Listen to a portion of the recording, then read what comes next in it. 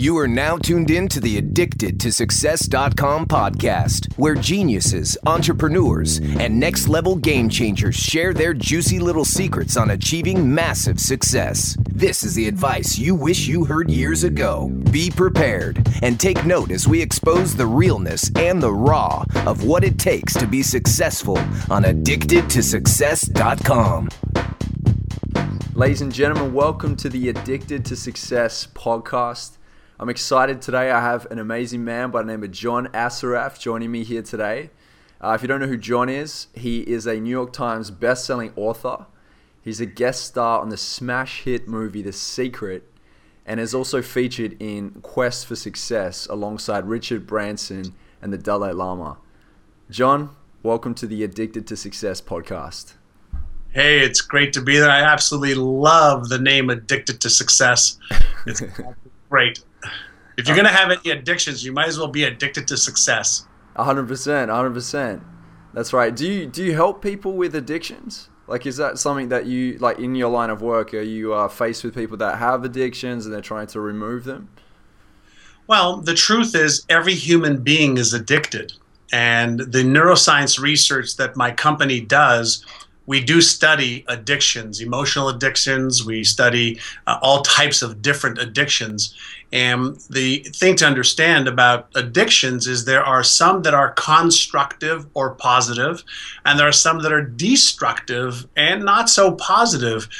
But when we really look inside the brain and we understand the neurochemistry of addiction, there are biological reasons, physiological reasons, neurological reasons. All of that plays a part of our thoughts, our emotions, and our behaviors. And so when you start to understand the science of what are addictions, why do some people get addicted to sugar while others get addicted to salt? And why do some people get addicted to fat while other people get addicted to running? And there's an entire neurochemistry happening in the brain, no differently than people who are listening to this, program or reading about it. They're addicted to getting that fix of motivation and tools and tips and techniques that they believe will help them propel their lives forward. And to some degree, that's true. But there's also other components of, are you behaving in ways that will help you achieve those goals and dreams, in addition to having the motivation, the little spark that you need to really get you going? Yeah, beautiful answer, John. And it's funny, actually, a lot of people are chasing the motivation. Is it the wrong thing that they're chasing? Should they be chasing inspiration instead? Like, what's the difference there? Yeah, I look at motivation as your motive for action. And if you really look at, there are people who do things for a reason, a season, or a lifetime. So when you are motivated, for short-term things, you are using a part of your brain that is like gunpowder. It easily fizzles out. But when you use a part of your brain that's tied to your highest social or moral or spiritual purpose, if you use things that really help you create and live the highest values and your highest level of identity that you want to have, then you're going to have something that is going to be inspiring to you. And if you focus on really amazing goals, they will actually move you, pull you towards them, versus you having to say, I really don't feel like doing this. It's too much work. I don't want to learn this. I don't want to change. I don't want to get up early and stay up late. When you're inspired, you do whatever it takes. It's like playing, as kids. Like, when does a kid want to come in, from surfing? Or when does a kid want to come in from skateboarding? When does a kid want to come in from playing chess if that's what they love? Never. They want to play music or do the things that they love to do because something within them is pulling them towards that. And when people have to rely too much on motivation, I need motivation, like, nobody has to motivate me to get out of bed in the morning because I get to do what I do. And I've taken, for me, the things that I'm passionate about, that I'm curious about, that I seek to know more about, And that's my hobby. And so I get to do that every day and then share what I learn with the world. And so when somebody is feeling like they're lacking motivation, chances are they haven't really identified what it is that stirs their soul so much that they'll get up in the middle of the night to find a solution for it, that they'll get up in the middle of the night to teach or tell people about it. And everybody has that within them, but not a lot of people have been taught the process by which to find that which inspires them. That's number one. But then number two, we have been dumbed down by most of our educational system to say that, go to school, get a degree, and then have this job that you may or may not love, but you'll have security. Well, what about security of your spirit? What about security of your passions? What about security of trading your life for what you love? What about those types of securities? And so I love to help people change the way they look at things so that what they look at changes. Yeah, that's great. Thank you so much for laying that out to us and explaining it, because I think there is a big misconception. Like, a lot of people think they can just run off motivation, and it's just not enough. Like, duty motivation sounds like the highest level. That's where you should be at, right? Like chasing your purpose, following through. Yeah, beautiful. Yeah, inspired, the definition of to inspire another person is to instill spirit into the mind of another. And if you think of spirit not as something religious, but if you think of spirit as the intelligence that permeates every human being and everything in the cosmos, then when you are driven from that place of fuller expression and expansion of your spirit, that's all it wants to do. It wants to grow and fulfill its absolute destiny. There you go. There you go. Do you know what I love about your work, John, is that you dabble a lot in neuroscience and quantum physics, and you also have that spiritual side to it as well, which I think is really important. I think that's kind of where the world is going right now. What are some of the new scientific studies or researches that help people to release the underlying issues that hold them back from achieving their success? Well, that's a good question. The easiest way to answer that is that when we are younger, we are basically born with a clean slate. We really don't have, any beliefs. We don't have any habits. We don't have any perceptions, when we're born. And through our schools, our teachers, our friends, our environment, our experiences, we start to formulate these patterns of what the world is like and what we are like. And we develop our beliefs and our habits. And there's something in the world of neuroscience that was discovered probably about 15 years ago through some of the latest brain scan imaging technologies. And it's the brain's ability to formulate new neural connections. And that's called neuroplasticity. But before we even get into neuroplasticity, there's something called automaticity.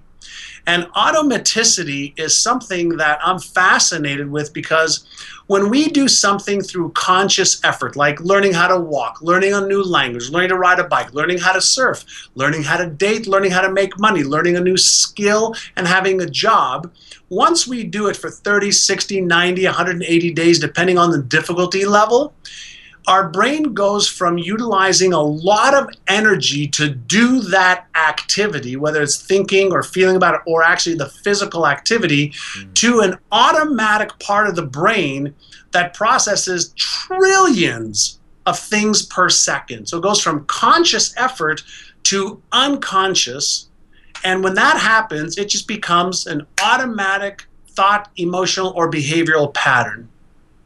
And once that pattern is set, then our brain doesn't have to expend any conscious effort on doing it. Just like when people are, listening or watching or reading this right now, they're not trying, they're just doing it. But at one point you had to learn how to hear, you had to learn how to see, you had to learn how to read, you had to learn how to do all the stuff that we take for granted now.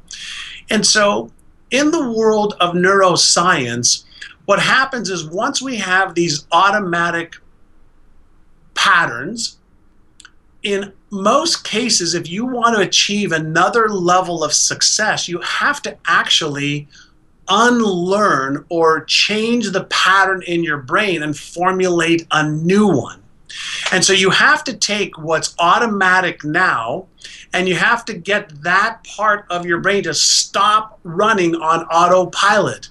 And you have to formulate a new set of beliefs and habits and a new way of mastering and managing your emotions so that you can play at that next higher level of performance and success. And so what's really fun is up until 12, 15 years ago, scientists thought that we were hardwired. You're born a certain way, so you're going to be just like your mother or just like your father or just like your grandparents, and you can't change. Well, now we know that not only can you change, we know of processes and methodologies and even new technologies that help make change from the inside out easier and faster than ever before. And just yesterday, I was watching a phenomenal video that was playing here in the United States, and there's this woman who's been paralyzed for 12 years, and she has no functions of any of her limbs, no legs, no feet. The only thing she could do is move her mouth and her eyes, and she can speak.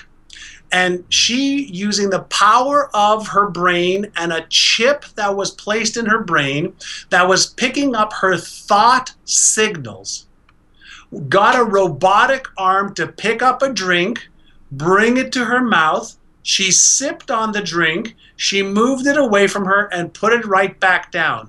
Wow. That is where we are right now. We're understanding that we can access the different aspects and parts of our brains, and almost like reaching into your brain and making some adjustments on your beliefs and your habits and what causes you to have motivation or inspiration. We know that there's motivational circuits in the brain that we can light up on demand. We know that when there are fear circuits, things that we're afraid of, fear of failing, fear of success, fear of disappointing ourselves or somebody else, fear of being embarrassed or ashamed, we know that those are circuits in the brain that light up based on our past memories in childhood or even adulthood. And the beautiful thing, this is where I get so excited, is we're not only learning that these circuits turn on and off, we're learning how we can turn them on or off. So before, when we were victims of these motivational circuits being shut down or these fear circuits being turned on, we can actually turn down the volume on the fear circuits. We can turn up the volume on the motivational and spiritual circuits. We can get this thing that we call our body to move into action more consistently towards the goals and dreams that we all have and aspire towards. And that is the era that we're in now. We're able to finally, for the first time in the history of our species, get a little bit of the user's manual for the most powerful tool or biocomputer in the world, and that's called our brain. And it's so fascinating and exciting. That's amazing, John. I can see how excited you are when you explain this to us. It's every day, we're discovering new things. And we're discovering that, anyway, we're discovering so many new things. It gives me so much hope that no matter what trauma, what failure, what horrific or mediocre, horrific experience somebody's had, we can help them let those go so they can get on with more confidence and more certainty and trade their life for what they really love. And for me, that is something I want to share with the world, is help them retrain their brains a little bit so that they're not held hostage by some of the silent killers that are happening inside their own head that they're not even aware of, and maybe they are aware of it. They may know fear is holding me back. Lack of confidence is holding me back. Lack of certainty is holding me back. My lack of knowledge or skills is holding me back. Okay, great. Well, guess what? We know how to help you change that now. Yeah, that's wonderful. I remember hearing a story that back in the day you were part of like a gang and you had a pretty rough kind of childhood. How did you get into neuroscience? Like, what fascinated you at that point in time to really make the switch from a young man to now like someone that's so wise in that area and has a good understanding of how it all works? Well, when I was between the age of 13 and 17, I ran with a group of kids who were doing a lot of shoplifting and breaking in entries, and we were just doing things that we shouldn't have been doing. And it was 40 or so years ago. And I had, I guess what I call is a breakthrough gift. And my breakthrough gift came from meeting one man who asked me one question that by answering that question, it transformed my life. And I was getting into a lot of trouble. I was, almost going to jail, almost, dying, from getting into trouble with people. And he asked me a question. The question he asked me was this. He said, John, are you interested in turning your life around and becoming a millionaire and having a life that has purpose and meaning? Are you interested in that? He says, or are you committed to having a life that you're proud of with purpose and meaning and the financial means to do what you want, when you want, with whom you want it, as you contribute to the world? I'm like, well, what's the difference between the first question and the second question? And he said to me, if you're interested, you will do what is convenient. If you're interested, you'll still believe what you believe, that you're not smart enough and not good enough and you don't have the skills or the knowledge. He says, if you still are interested, then you'll come up with stories why you can't or why you shouldn't. He says, and that's what people do, is they stay in their comfort zone by using their stories and excuses and their past. He says, however, if you are committed, you will do whatever it takes. He says, you will allow me to mentor you. You will learn how to alter your beliefs and your perceptions and your habits of what you're doing every day. And in doing that, you'll be able to alter how you feel about yourself. You'll be able to alter what you think about yourself. You'll be able to alter what you do every day, which will in turn change your results. And I said to him, I'm committed. I'm in. What do I do? And this, I can tell you, the date was May the 1st, 1980. And the reason I know that date was because this gentleman's name was Alan Brown. He owned a real estate company. And on May the 5th, I was enrolled. I had moved 500 kilometers or 350 miles. I'd moved from one city to another to be mentored by him. And I enrolled in my real estate course on May 5th, 1980. And on June 20th, 1980, I got my little certificate that I was a licensed real estate agent. And then he mentored me on how to change my own beliefs about myself, how to stay committed to my goal, how to master my emotions, how to learn to create strategies and tactics and to do the right things in the right order at the right time.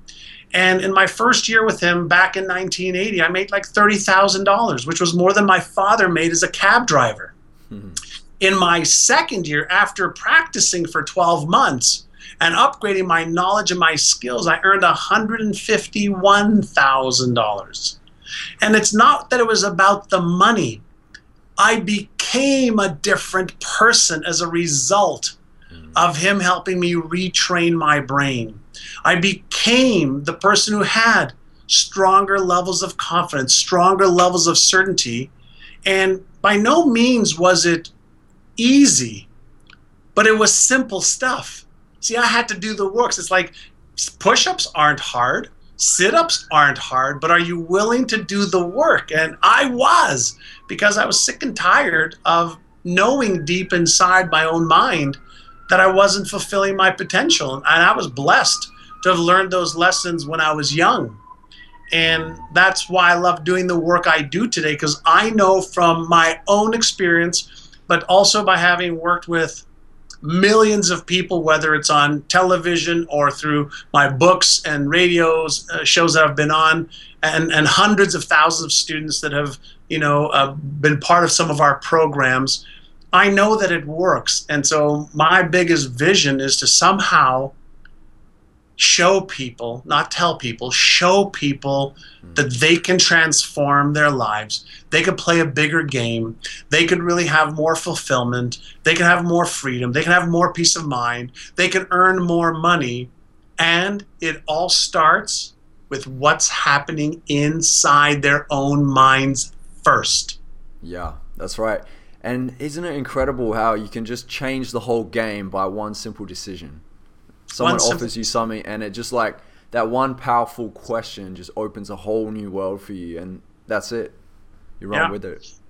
I've been sharing that story now for the better part of 15 years. And, my background is not as a public speaker. I only do, maybe 5 or 6 keynotes. I build companies to help people now, but I've built companies in real estate and technology and the internet, in consulting. And so my purpose hasn't been to share all of my knowledge with the world until I was retired and wrote my first New York Times bestselling book, then a second New York Times bestselling book. And people were wow, this is great information.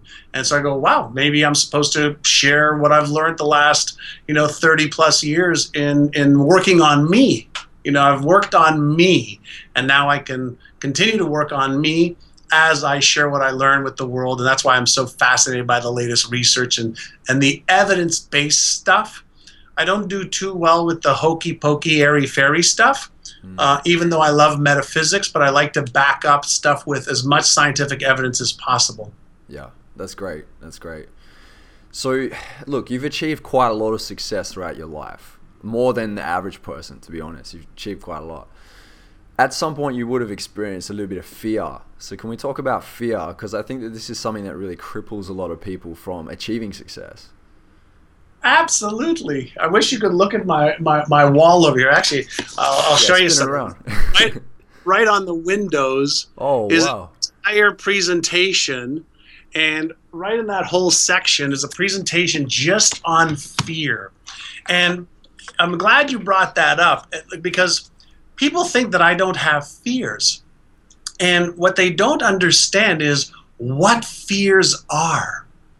And because of the research that we do, any time that you or I, and everybody listening or watching or reading, attempts to do something that's out of our comfort zone, the fear trigger, there's a part of the brain called the amygdala. And the amygdala is just an emotional response mechanism in the brain that senses when you're out of your comfort zone.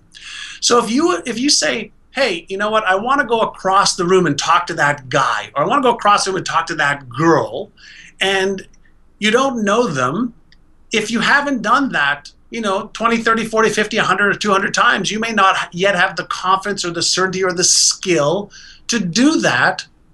And that may set off your fear signal in your brain. And that is just a normal response anytime we're out of our comfort zone or our life is in real or imagined danger. And so people ask me about fear right now, and I'm building another global company now, NeuroGym.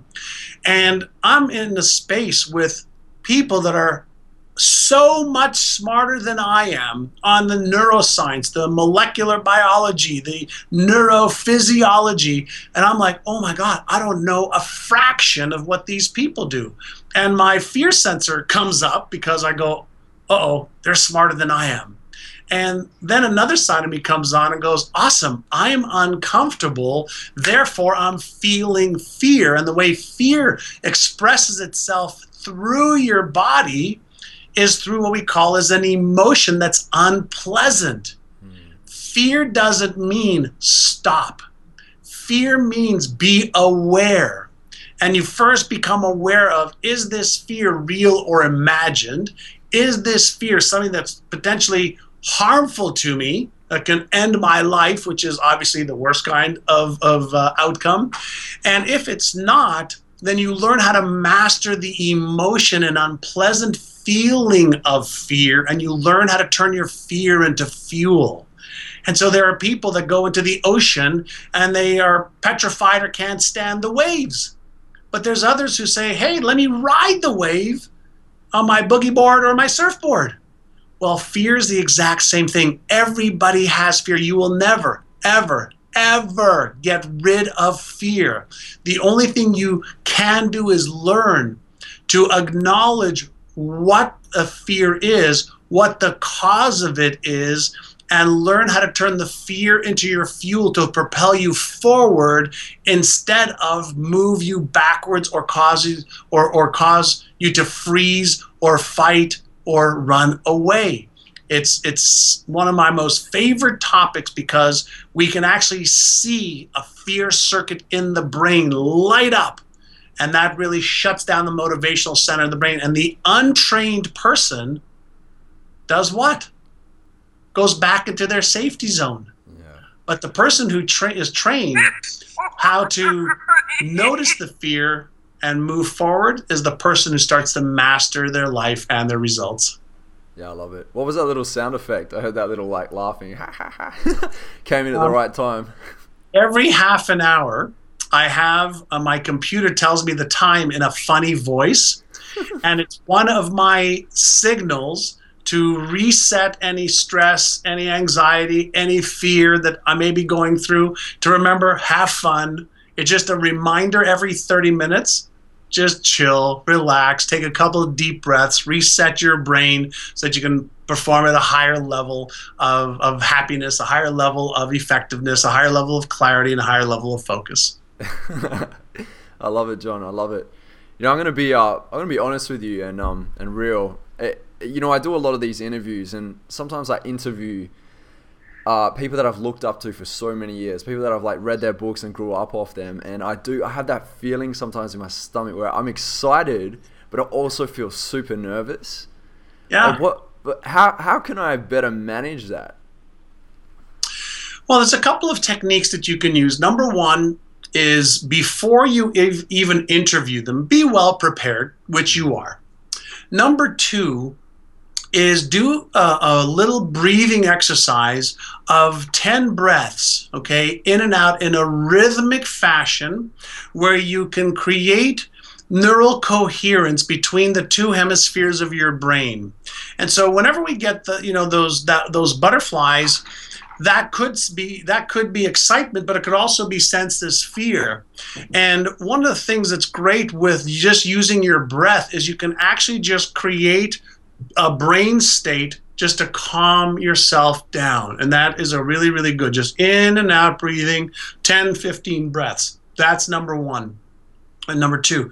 Number three is before you actually interview these people, or before people that are listening or watching right now, before you do any activity that you might be fearful of or excited about, or you're uncertain if it's fear or excitement, I want you to play doing it 10, 20, 30, 40 times in your mind as if it was real and happening in the moment. And what happens is as soon as you start to play a mental movie of actually for you doing the interview 1 time, 2 times, 3 times, 5 times, 10 times, you'll actually lower the intensity of the nervousness, of the butterflies. And a lot of times what's happening is in the back of our brain, we're wondering, well, what if I don't ask the right question? What if I sound like a fool? What if I make a mistake? And so whenever we're faced with a situation that we move into that we're unfamiliar with, our first response is coming from the right prefrontal cortex of the brain. It's a part of the brain that goes into your memory banks and in millionths of a second reminds you of all the times where you've been embarrassed, ashamed, where you've failed, whether you've looked like an idiot. And when we do things like we're doing right now, what are we worried about in the back of our minds? Well, I hope I say the right things. I hope I don't stumble on my words. I hope what I say makes sense. And so we have all of this part of our brain that is trying to make sure that it goes into the memory banks first, and it brings into the foreground right now, into the present moment and into the future, all the potential negative consequences of the action that you're about to take. Mm-hmm. And that's part of the brain that is there by default as the primary first channel that gets turned on. we have to recognize that's just the way the brain works, but I want to switch it over to the other part of the brain, the left prefrontal cortex, which is the CEO, the executive director, the part of your brain that can solve just about any problem. But most people don't understand that you can actually switch from one to the other, from one to the other. And when one is on, the other is shut off. So why not learn that you have the Frankenstein or the Einstein brain, and let's play more with the Einstein brain than allowing the Frankenstein brain to rule us. I love that, the Frankenstein or Einstein side. So how do we tap into the Einstein side of the brain? Well, first and foremost, it's to recognize that you have a variety of different mechanisms in your brain. And when you have an unpleasant emotion, not a bad emotion, there are no such things as bad emotions. Emotions aren't good or bad, they're pleasant or unpleasant, and there's various degrees of intensity. And so when you are in an unpleasant emotional state, you've got to remember that the emotional state is an effect. Right? So when there is an intrinsic, an inner thought or a pattern that's firing automatically in your brain that's causing you to feel a certain way that's unpleasant, it's your brain. It's your thoughts. They are your patterns. Well, you can switch those patterns in a second, and I'll give you an example. Everybody has been around a crying baby. And have you ever seen a crying baby stop in 1 second because a puppy comes in the room, or somebody brings in ice cream, or the parent says, oh, look over there, there's your sister or your brother, whatever, and the baby goes, ah! And they stop instantly? It's a shift from one part of the brain working to the other. And so first and foremost, you really have to be mindful and aware of your emotional state. And there are emotional states that are conducive to being productive, to having clarity, to having focus, and to doing the right things towards your goals.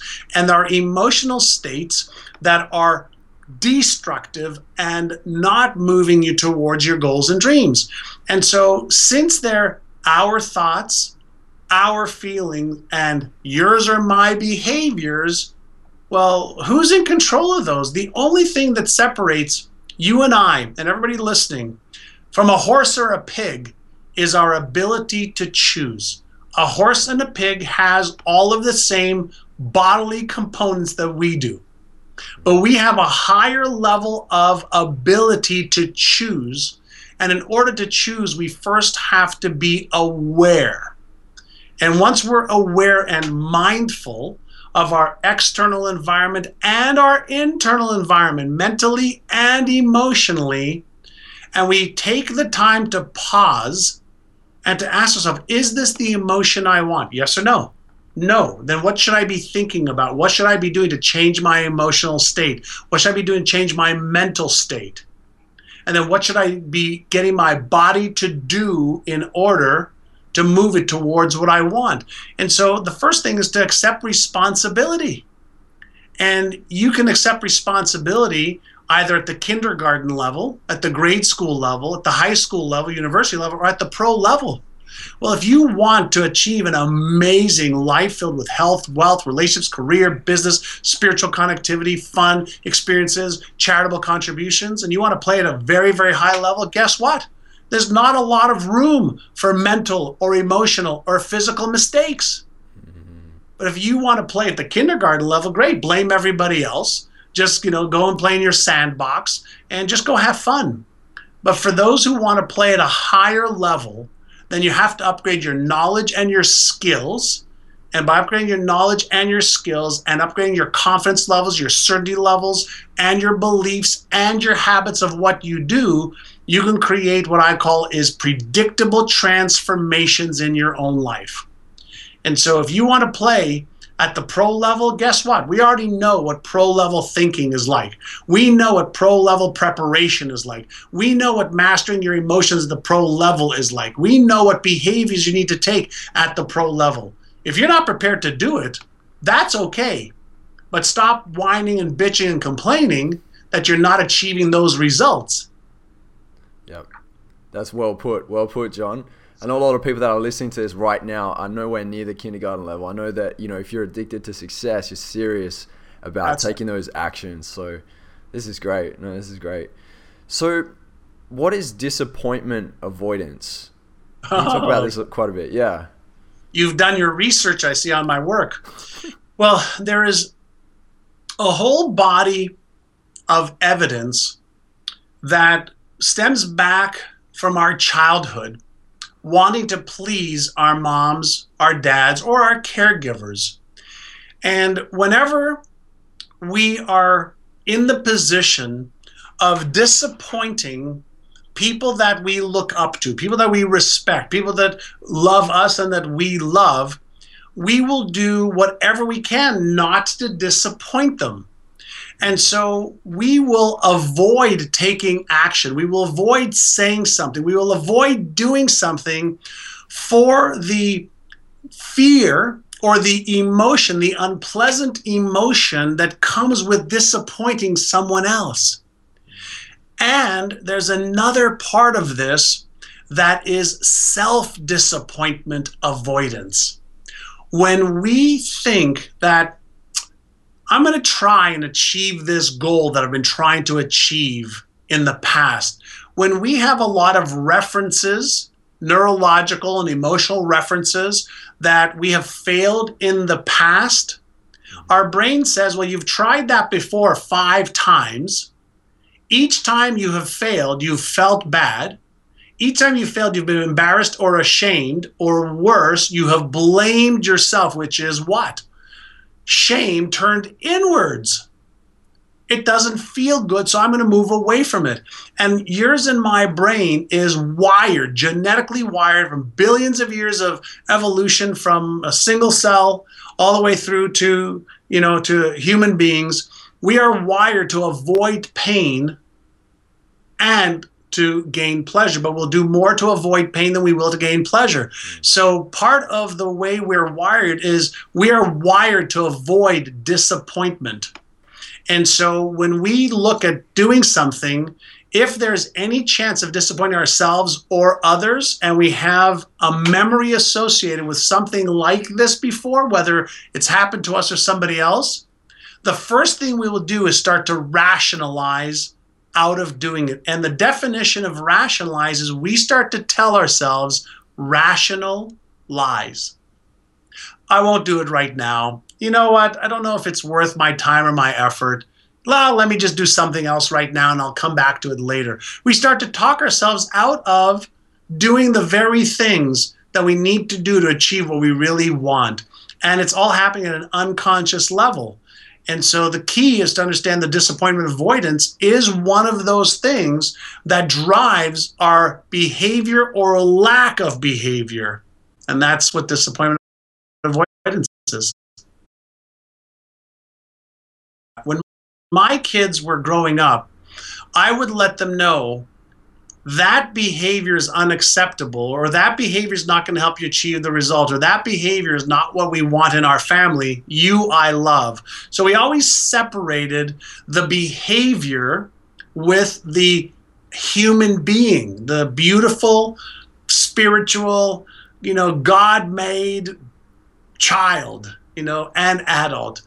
And when a child feels like they have a healthy self-esteem, then they start to have healthy beliefs about themselves.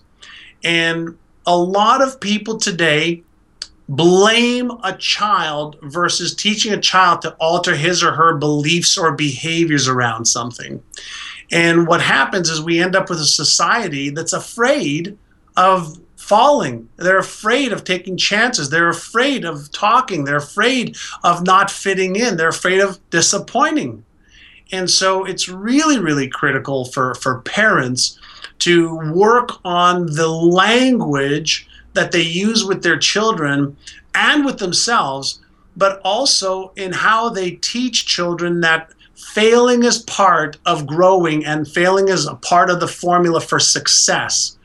and you could shortcut the learning curve of, from failure to success by learning from the failure of others. And that's where, I just love, the personal development arena, is we can learn so much by the failures of others, almost more than through the successes. That's a great point. Yeah, we highlight quite a lot of failures on Addicted to Success, and they seem to do quite well. And I didn't know whether it's because people like seeing other people fail, makes them feel better, or they're actually learning from it. I really hope that they're learning from it. So that'll be good. Well, there's when you have low self-esteem, then you like to see other people fail because it makes you feel more comfortable and in resonance with yourself. And when you have high self-esteem, you don't like to see people fail, except when they're failing forward, and you know that that's going to be for their betterment and good, and not for your ego satisfaction. And so what I've found is there are people with, high self-worth and high efficacy, which means they have high abilities, and they have a really healthy way of achieving whatever they want. There's also people who have low self-worth but high abilities, and they could never, ever, ever fill the void of not feeling good enough or smart enough or knowledgeable enough, and they work harder than anybody else, and that bowl is always empty. And then you've got people with just different combinations of high self-worth but low efficacy, low abilities, and those are always the people who are telling everybody else what they should do, but they're not doing it for themselves. And so there's a different, set of combinations of individuals who have high self-worth and high self-esteem and high abilities, and every combination will lend itself to how people see the world, how people see themselves, how people see others, and whether they will raise somebody or whether they'll try to put somebody down. Yeah, great, John, great. So I know that you talk a lot about evidence-based technologies to transform you from the inside out. Can you tell us a little bit more about this? Sure. So there are technologies and methodologies that are evidence-based. So for example, the hottest trend and topic right now is mindfulness and stillness. And in mindfulness, you really train yourself to be aware of what's happening right now in your environment, what's happening right now within you. And there's technologies that can help you really shut out the outside world to be able to invest in your self-awareness training and your external awareness training. And whether it's meditation, whether it's the sound of bells, whether it's brain entrainment technology, whether it's brain stimulation technology, some of these technologies combined with evidence-based methodologies really help change the neurology. And since we're all vibrating packets of energy that is called quanta, then the more you can learn how to be in a highly focused, highly relaxed, highly aware state, the less likely you are to react to stuff, and the more likely you are to observe and respond. And when you have that microsecond to observe and respond versus reacting out of fear or out of ignorance or lack of confidence or certainty, you can start to really be more in control of what you think and feel and what you do. And when you're more in control of what you think and feel and do, you can direct and focus your energy and attention towards what it is that you're looking to trade your life for and achieve. And it's really a function of, are you committed or interested, okay, in achieving your goals and dreams, as I mentioned earlier. And if you're committed, then think about this.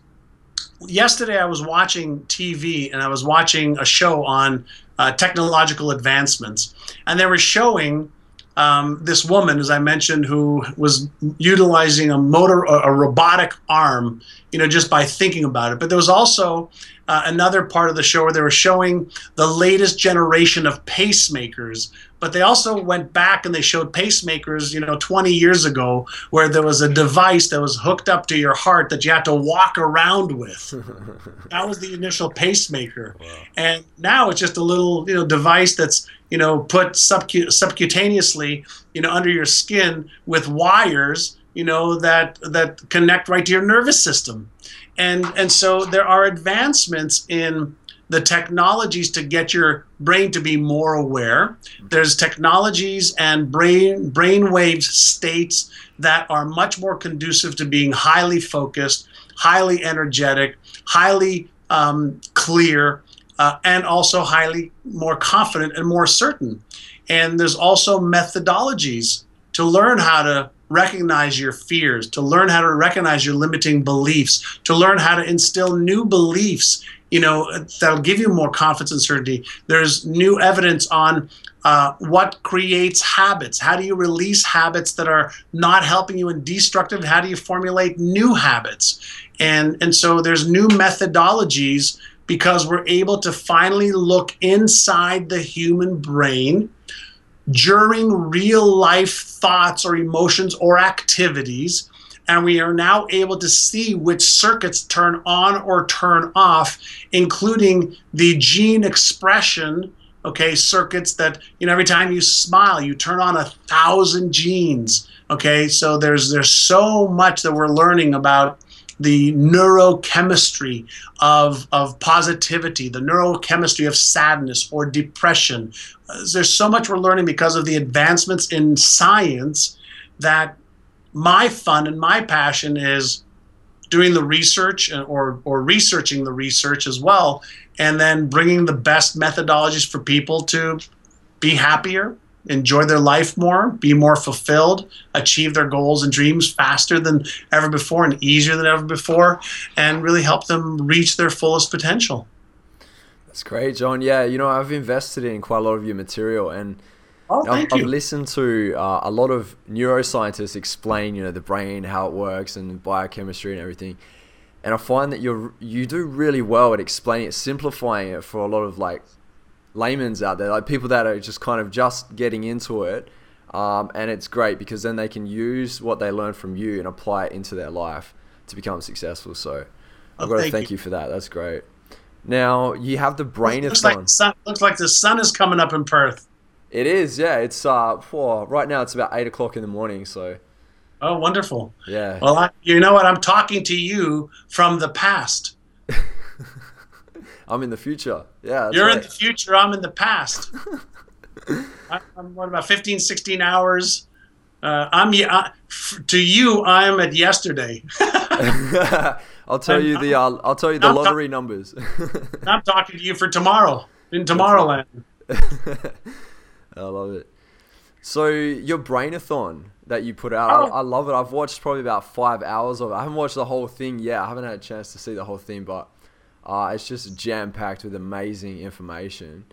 So can you tell the listeners who haven't seen it, what can they expect from it? How is it different from the other courses that are out there? Sure. Well, first and foremost, it's there's about 7-8 hours of free content like the stuff that we're sharing today, and I've assembled some of the neuroscientists and neuropsychologists, some of the world's leading experts that are doing the best research, but more importantly, helping people apply the research to let go of their fears, their stories, their excuses, to let go of maybe past traumas and life experiences that are holding them back. We have not only the best, I think about 5 or 6 of the top scientists with me on this Brainathon, but I also have individuals. Strangely enough, one of the individuals who had a massive brain stroke and got divorced. He was 26 years old. He just sent me his new book. It just came on my desk. Jonathan Heinrich. Wow. He's on the show of how he was devastated, with having a severe brain aneurysm, and how he almost lost his life. To now, he's written a book. He's in his early or late 20s now.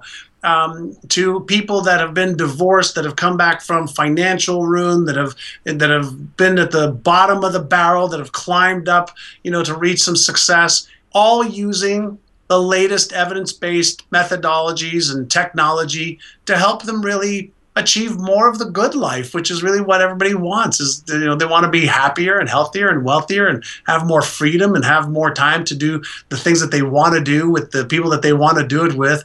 And this entire training is free and shows people, you know, what the latest ways are. So if you want to be motivated, inspired, learn tools, learn, you know, techniques, and learn how you can retrain your brain to achieve more success, then the Brainathon is something that you should attend. There you go. I can't believe it's free, to be honest. It's it's quite a lot of information. Usually when something's free, it's like 10 minutes and then, you know, oh, get onto this. But yeah, I love it. Absolutely love it.